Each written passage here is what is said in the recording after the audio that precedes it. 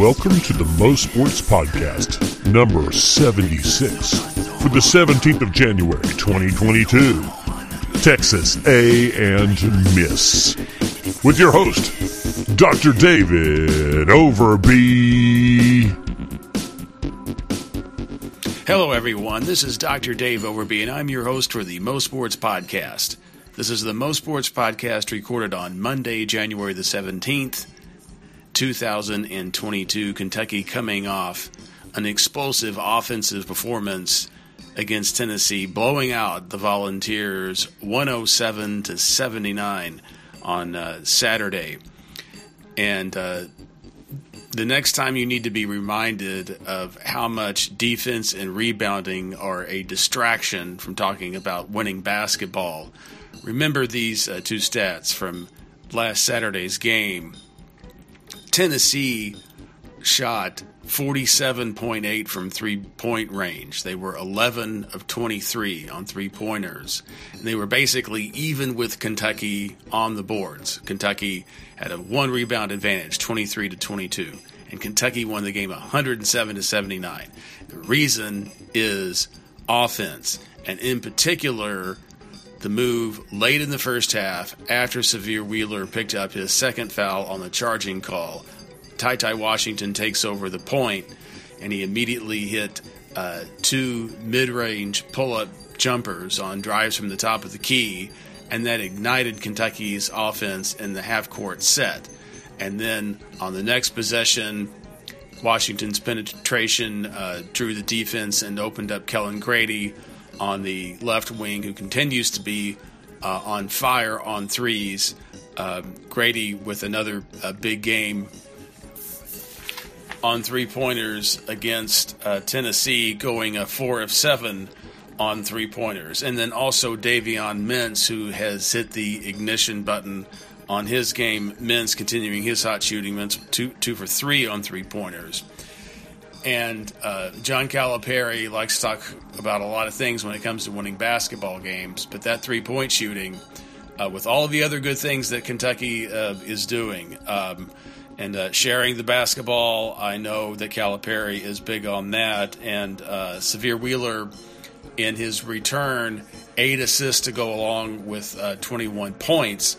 But no matter what you want to say about Wheeler's ability to pass the ball, you can't have an assist unless somebody makes a shot.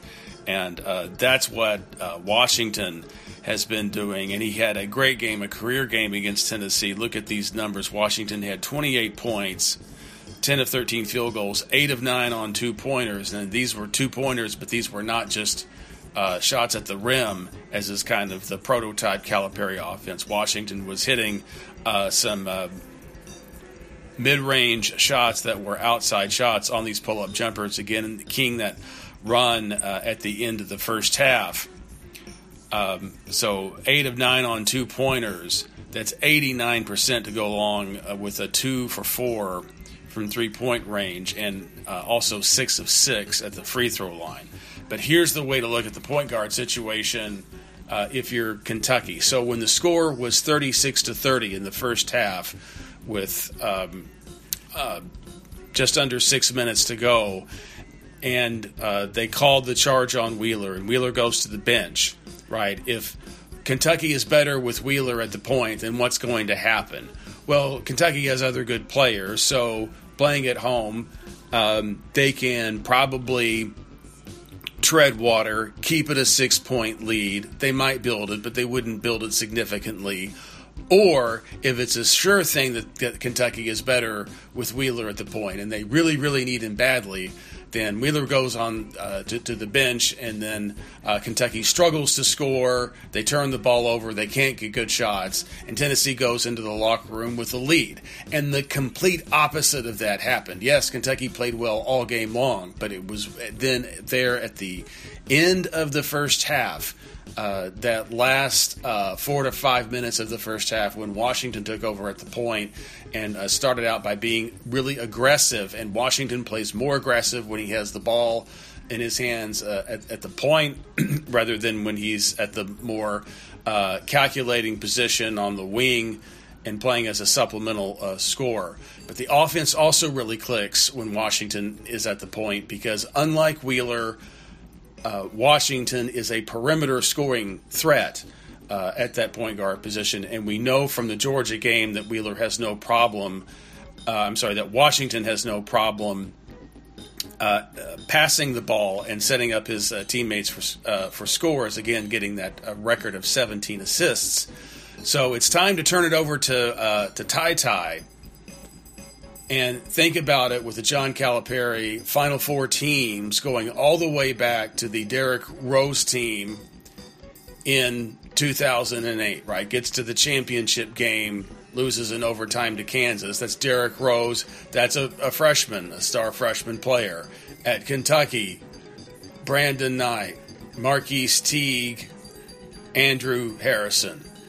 Star freshman players. That's exactly what Ty Washington is, and he plays better, and the team is even better than it may be with Wheeler at the point when Washington is at the point. Now, the good thing that Calipari did toward the end of the game, the last 10 minutes of the game against Tennessee, as the second half went on, it seemed that Calipari was using Washington and Wheeler more as combo guards. That is, no one is really fixed at the point or on the wing. They're taking their turns running things.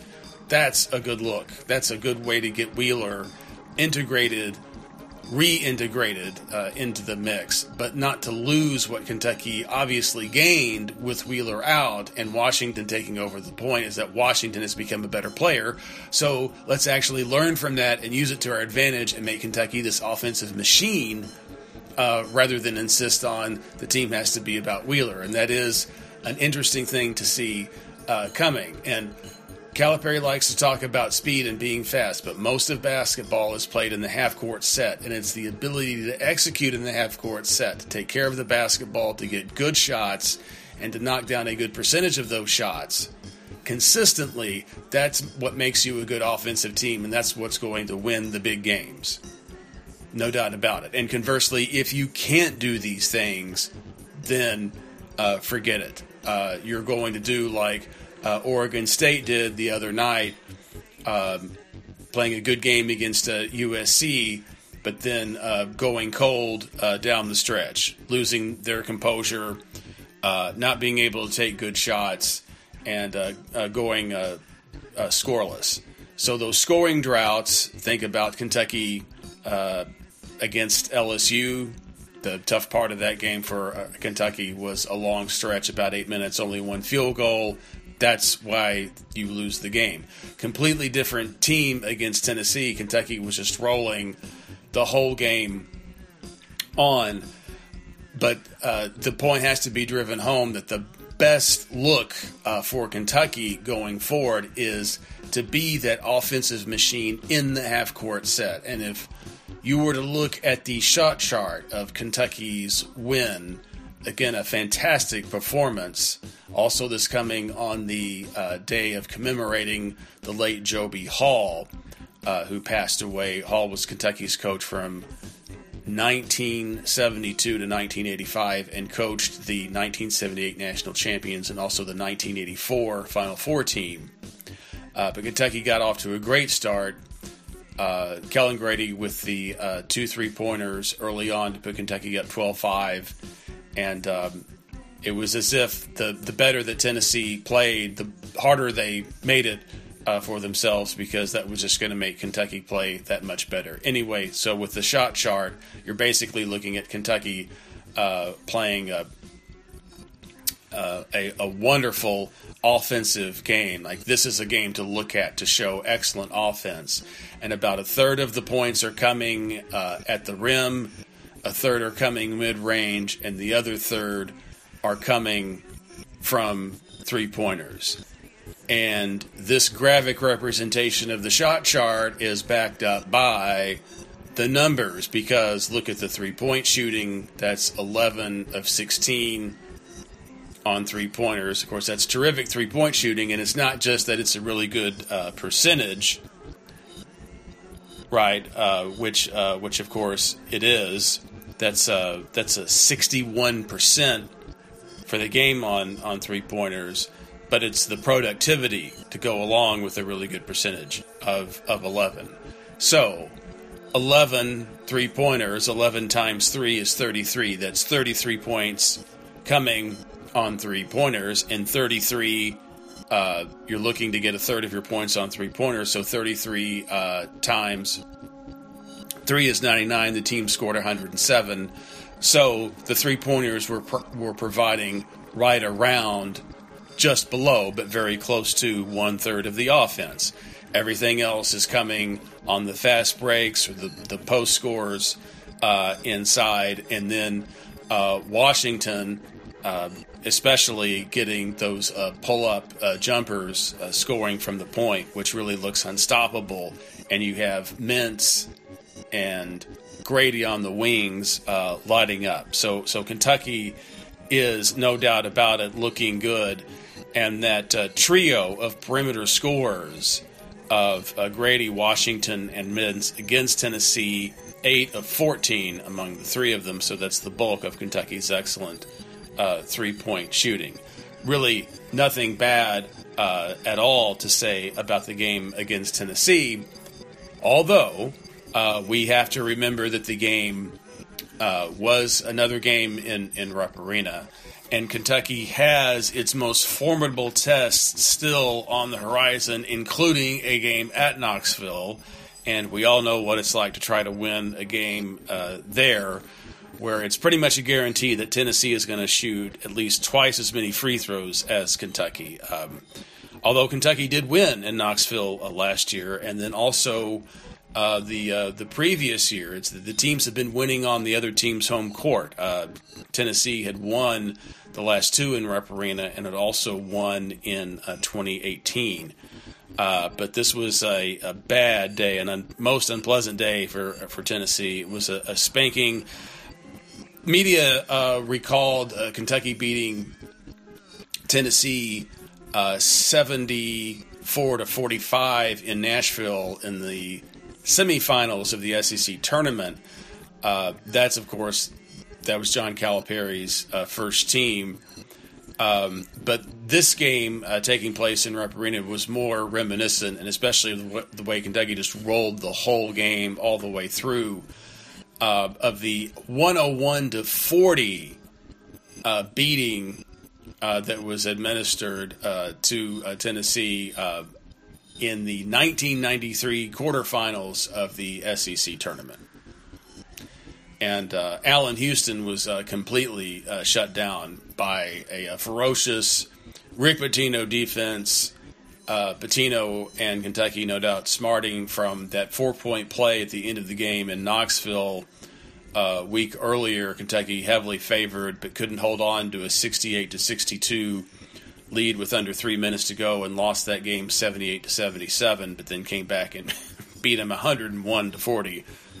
So that was definitely what one might call a payback. But there's still the game in Knoxville to go, and that comes after Saturday at Auburn. Auburn, really the new rival for Kentucky, especially since they beat Kentucky in that 2019 regional final. It'll be at Auburn on Saturday, and then Kentucky has games at Kansas and then at Alabama before having a game at Knoxville. Now, if we can continue to see Kentucky play good half-court offense, shoot a good percentage of three-pointers, be productive, and it'll be interesting to see what happens with who's getting the more minutes at the point and more possessions, and how that corresponds to Kentucky's productivity offensively. And the thing that is always the question mark with Wheeler, not to take anything away from what he delivers for Kentucky, and again, big numbers coming back, 21 points, 8 assists, knocked down a three-pointer from the wing, like to see that, but still on the season, only 17% on three-pointers for Wheeler. So you worry about a defense, well-coached team, they're playing off Wheeler, and does that bog down the offense? But it's not so much about Wheeler, it's just to look at how really, really, really good Washington is at the point. He really seems to be a much better, more confident, more aggressive player, and Washington, no doubt about it, is the better player between him and Wheeler, and Calipari can't take that away or mess with that with Kentucky for any reason, no matter how Calipari had decided to design the team. So let's take a look at the notes from the week, and we can see that fortunes change quickly here in this college basketball season. Baylor had been rolling, defending national champions, undefeated, and then there's Oregon, who's had some pretty good teams in recent seasons, making it to the 2017 Final Four, losing to North Carolina in the national semifinals, but was off to a really bad start this year, a bad loss against Brigham Young. But the two teams basically traded places and are now going in opposite directions from where they were. Baylor going 0-2 this week with losses to Texas Tech and to Oklahoma State, and it's the second loss to Oklahoma State that is really the head-scratcher, and you wonder what's going wrong for Baylor, and it's all about the offense. Through these two losses, Baylor only shooting 30% as a team from three-point range and only putting up 54 points in the loss to Oklahoma State. It's like, hey, if you can't even make it to 60, even if you're playing at home, it doesn't matter who you are, it's going to be awfully tough to win that game, and then just barely getting over 60 in the loss to Texas Tech. Meanwhile, Oregon goes on the road and wins at UCLA and then at USC. And that would be impressive under any circumstances, but that's two teams in the top five, UCLA number 3, USC number 5. And just like Baylor struggling with the offense going 0-2, Oregon's offense kicks into gear. We have 84 points and an 84-81 win in overtime versus UCLA, and then 79 points and a 79-69 win versus USC. So that's an average of 81.5 points a game in those two wins. You want to win some big games, score the ball. Offense. Right? And again, think about it. If you were going to be told before Saturday's game against Tennessee, Tennessee's going to make 11 three-pointers, they're going to shoot 48% from three-point range, and they're going to be even with Kentucky on the boards, people would be saying, well, it looks like it's going to be another Tennessee win in Rupp Arena, or it's going to be a close game. The last thing, according to the John Calipari gospel and the other dogma spouted by the sports media about basketball, is that it would have been a big-time blowout. No one would have said it doesn't make any difference. Like, how do they do on offense? But that's what the game came down to. So the two teams switching places, and so the thing to look for is, will Baylor stabilize and get things rectified? It's a slump.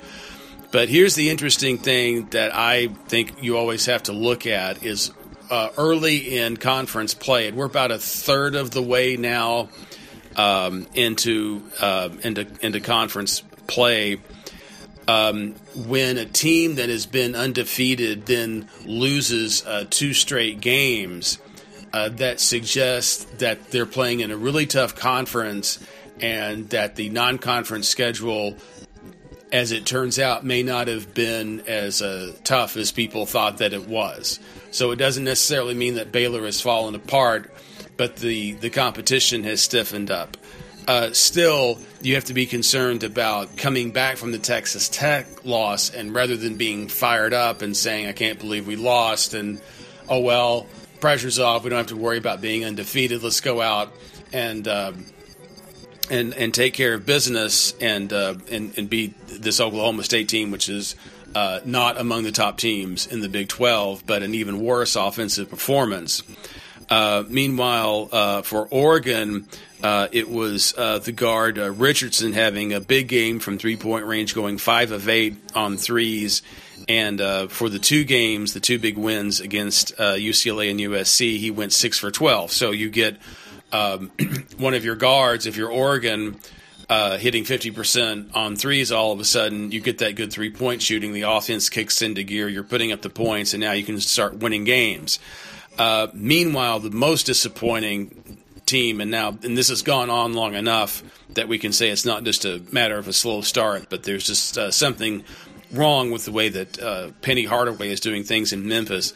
Memphis is now 9-7 and lost to East Carolina, 72-71, and it's turnovers. It's 17 turnovers for Memphis, and this idea that a good offense, a freewheeling offense, is a good thing because you're careless with the basketball is just so anti-fundamental. You definitely will not win. You definitely will not be a champion.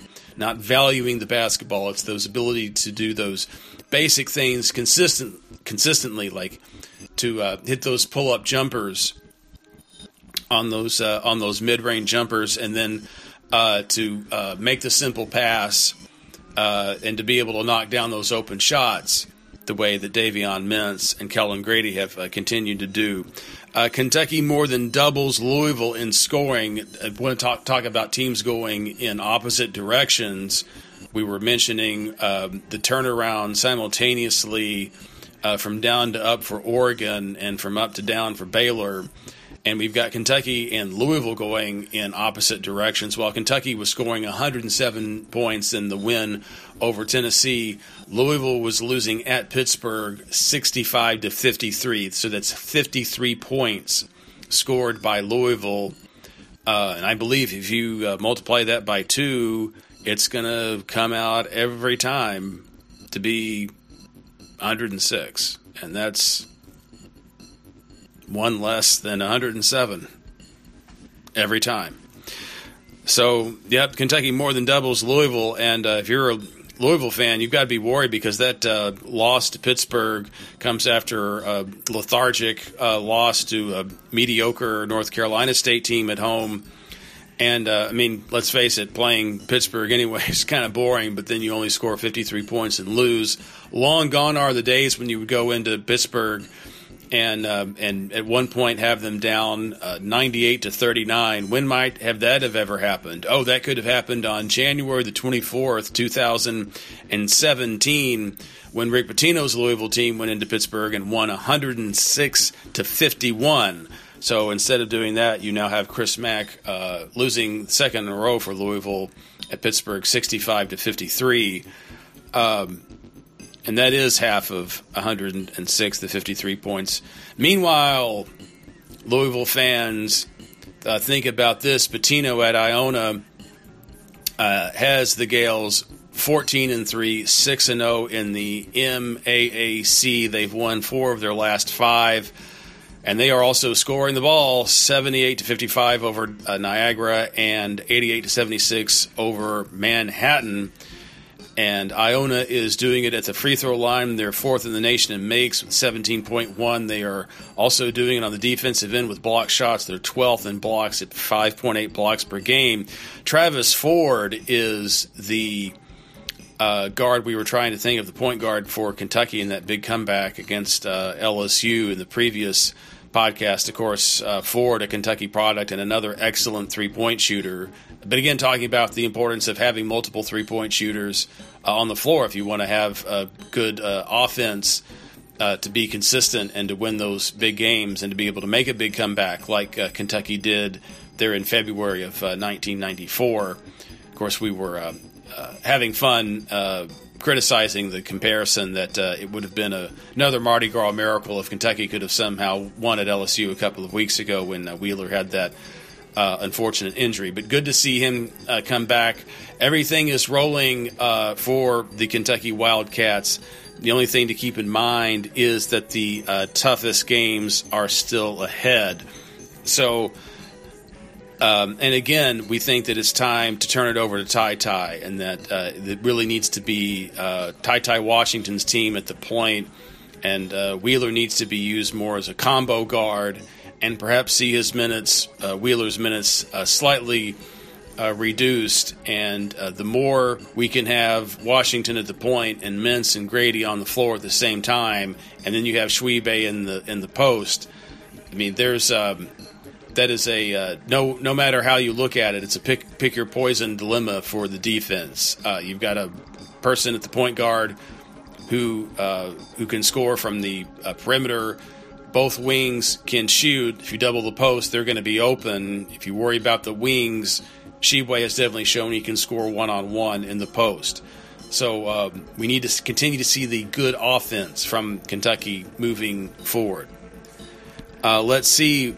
With tennis, one of the big stories has been Djokovic, the top men's tennis player, and it's been club shutdown for Djokovic trying to get into the Australian Open. Australians aren't having it, and now France has said that Djokovic can't play in the French Open unless he gets vaccinated. So if the guy doesn't want to get vaccinated, I don't care what happens. It's not at all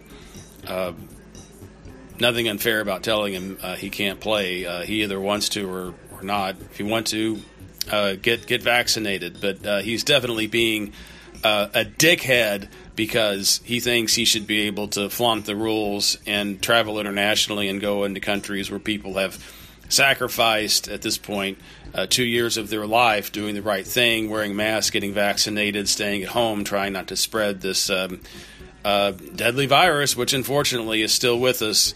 But in the meantime, we can enjoy sports. This is a particularly great time if you love college basketball and the NFL playoffs, which we certainly do here on the MOSports Network. And we are picking the Arizona Cardinals to beat the LA Rams in their NFL playoff game that is set to start here in just over 30 minutes. We want to say thank you to the IFPR studios in Louisville, Kentucky for their excellent technical and production work. And we also want to thank you, the listener, for listening to us. And we invite you to our page, the MOSports Podcast Facebook page at www.facebook.com/mopod.mosports, where you can find articles on the latest games and commentary on how the coaches, teams, and players are doing. Until next time, this is Dr. Dave Overby, and you've been listening to the MOSports Podcast. Find Dr. Overby's extended game analysis and philosophical ponderings on Facebook at facebook.com/mopod.mosports. On Twitter, we're at MOSports.